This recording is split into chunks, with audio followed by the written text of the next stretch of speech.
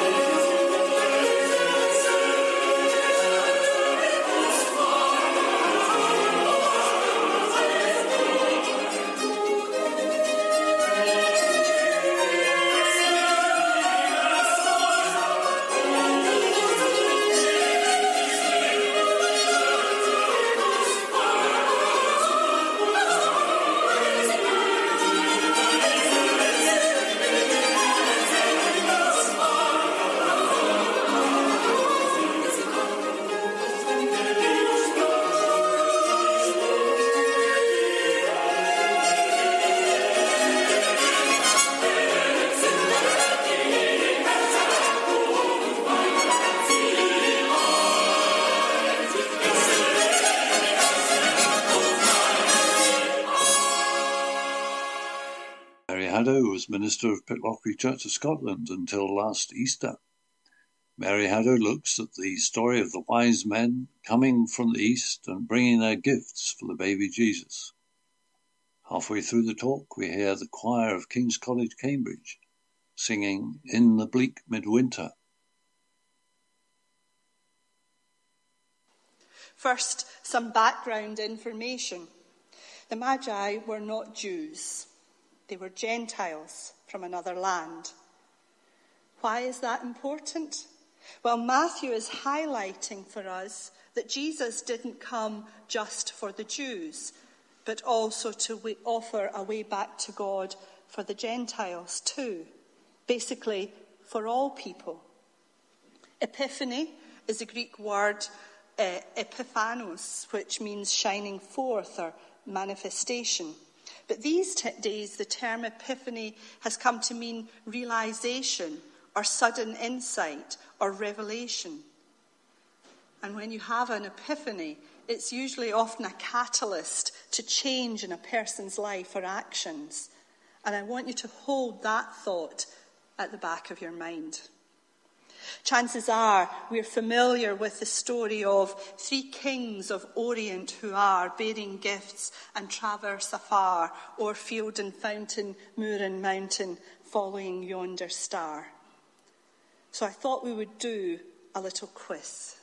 Now, in this quiz, you don't actually have to answer out loud. Just think what your answer would be based on what you remember of the story. So the first question, how many kings were there? Answer, none, because there were magi, wise men. They're referred to as kings because their coming was linked to Old Testament readings like Isaiah 60, which we read earlier. How many magi were there? Well, we actually don't know. We assume 3 because there are 3 gifts. Did they visit Jesus in the stable? No, the Bible said it was a house. Did they visit Jesus when he was a baby? Well, we're not too sure about that one because the Bible actually says that he was a child. So how old was Jesus then when the Magi came? Well, again, we don't actually know. But Herod asked when they'd first seen the star, and then he killed off all the boys under the age of 2. Not a trick question. What were the gifts that the Magi gave? Gold, frankincense, myrrh. And what was the meaning behind the gifts? Well, the importance of the gifts is said to be the message that each one conveyed about Jesus. Gold is the gift for a king. Frankincense is the gift for a priest. It was burned at times of offerings. Jesus was the King of Kings, but he was also the great high priest. And myrrh is a gift for one who is to suffer. It's used both for healing purposes and for embalming the dead. It's strange, isn't it, that as familiar as the story is to all of us, we can always see something new as we read it. Well, that's how it was for me a few weeks ago. I was reading this familiar story, and I was also reading an article on the subject, and it was suggested that perhaps there was something in verse 11 that perhaps deserved some more reflection. Matthew 2, verse 11 says, "On coming to the house, they saw the child with his mother Mary, and they bowed down and worshipped him. Then they opened their treasures and presented him with gifts of gold, frankincense, and myrrh." It was suggested that there is more meaning in those words, "then they opened their treasures," than perhaps we realise. So what difference does it make if they presented their gifts after they worshipped him? Well, what if, having found the Christ child and bowed down and worshipped him, that it was then that they had an epiphany, a realization, a sudden insight, a revelation? And because of that, they presented him with the things that were important to them, that were important to who they were, their treasures.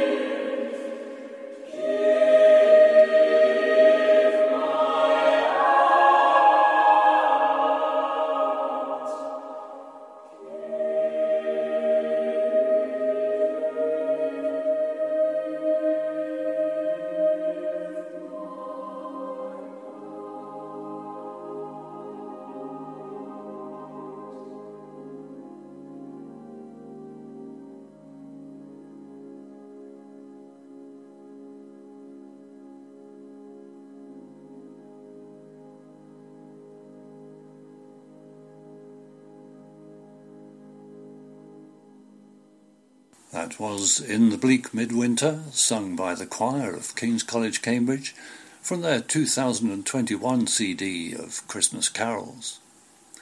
We now return to Mary Haddo with her explanation of the presents brought to the baby Jesus by the wise men.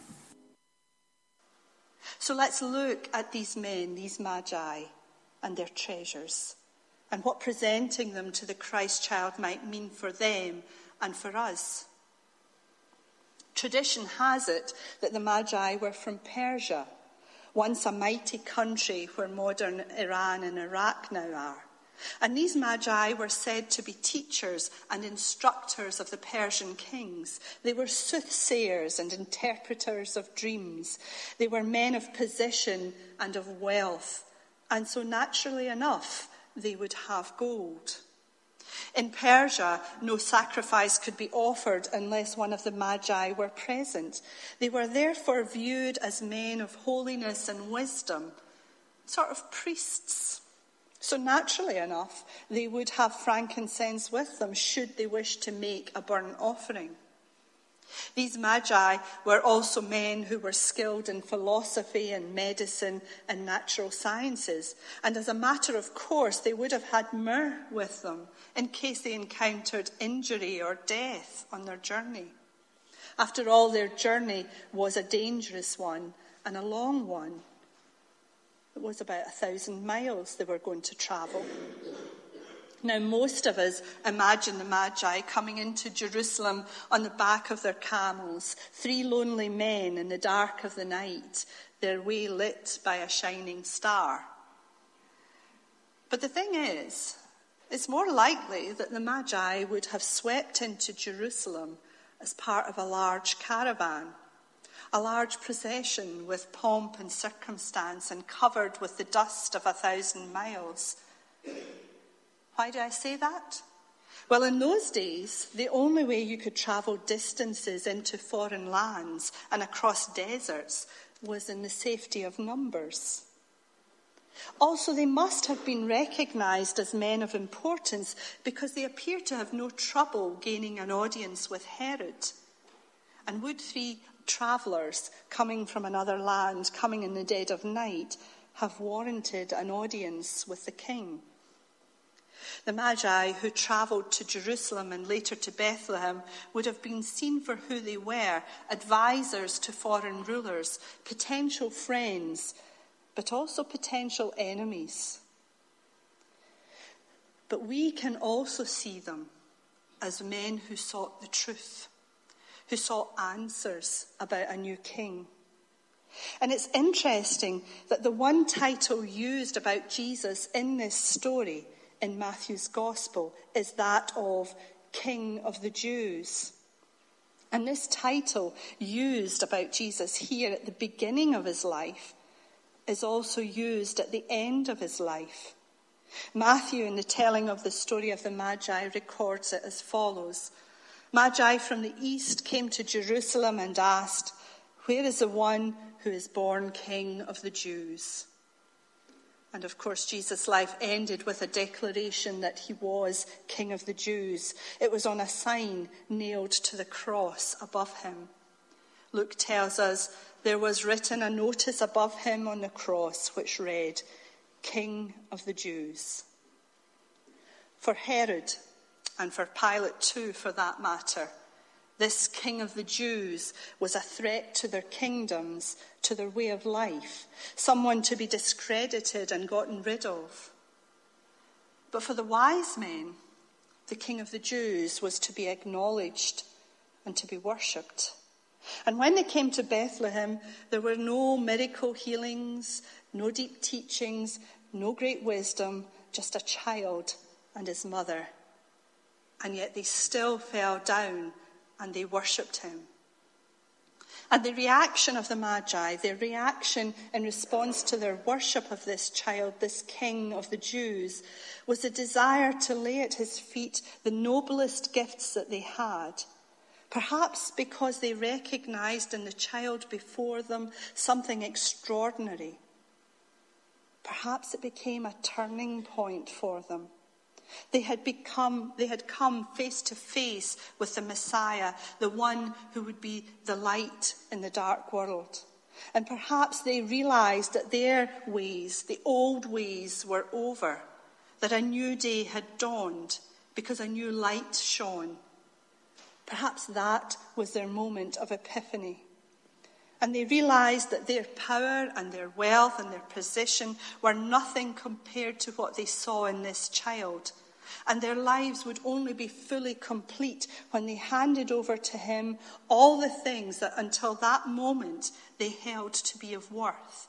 The things that defined them, the things they thought made them people of worth and of importance. And perhaps as this new church year dawns, we too should set aside all the things to do with the old age, all the things that we hold to be important and of worth, and focus upon and worship the one born to be the light of the world. Perhaps in doing so, we too will find this to be a turning point in our lives. We might not feel that we have anything to give the Christ child. But perhaps if we just give Jesus our hearts, we give the greatest gift of all.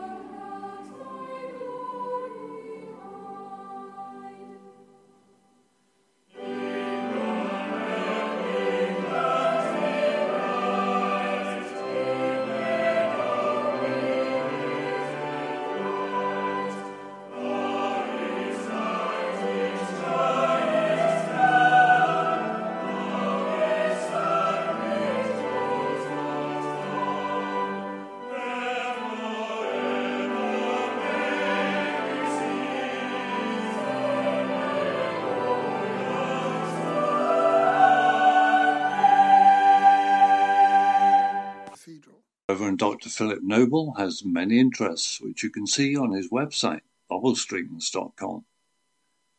In this series on Heart and Soul, Philip's talking about different aspects of Jesus' ministry. Today, he encourages us to be still. Over the last few talks, I've been thinking about how Jesus noticed things and paid attention to things, and it brought to mind something that happened maybe 20 or more years ago when we used to write letters to each other. I wrote a letter to a storytelling friend in France, and I finished with this. The weather wasn't very good in Scotland in November, and the phrase I wrote was, "The wind blows still."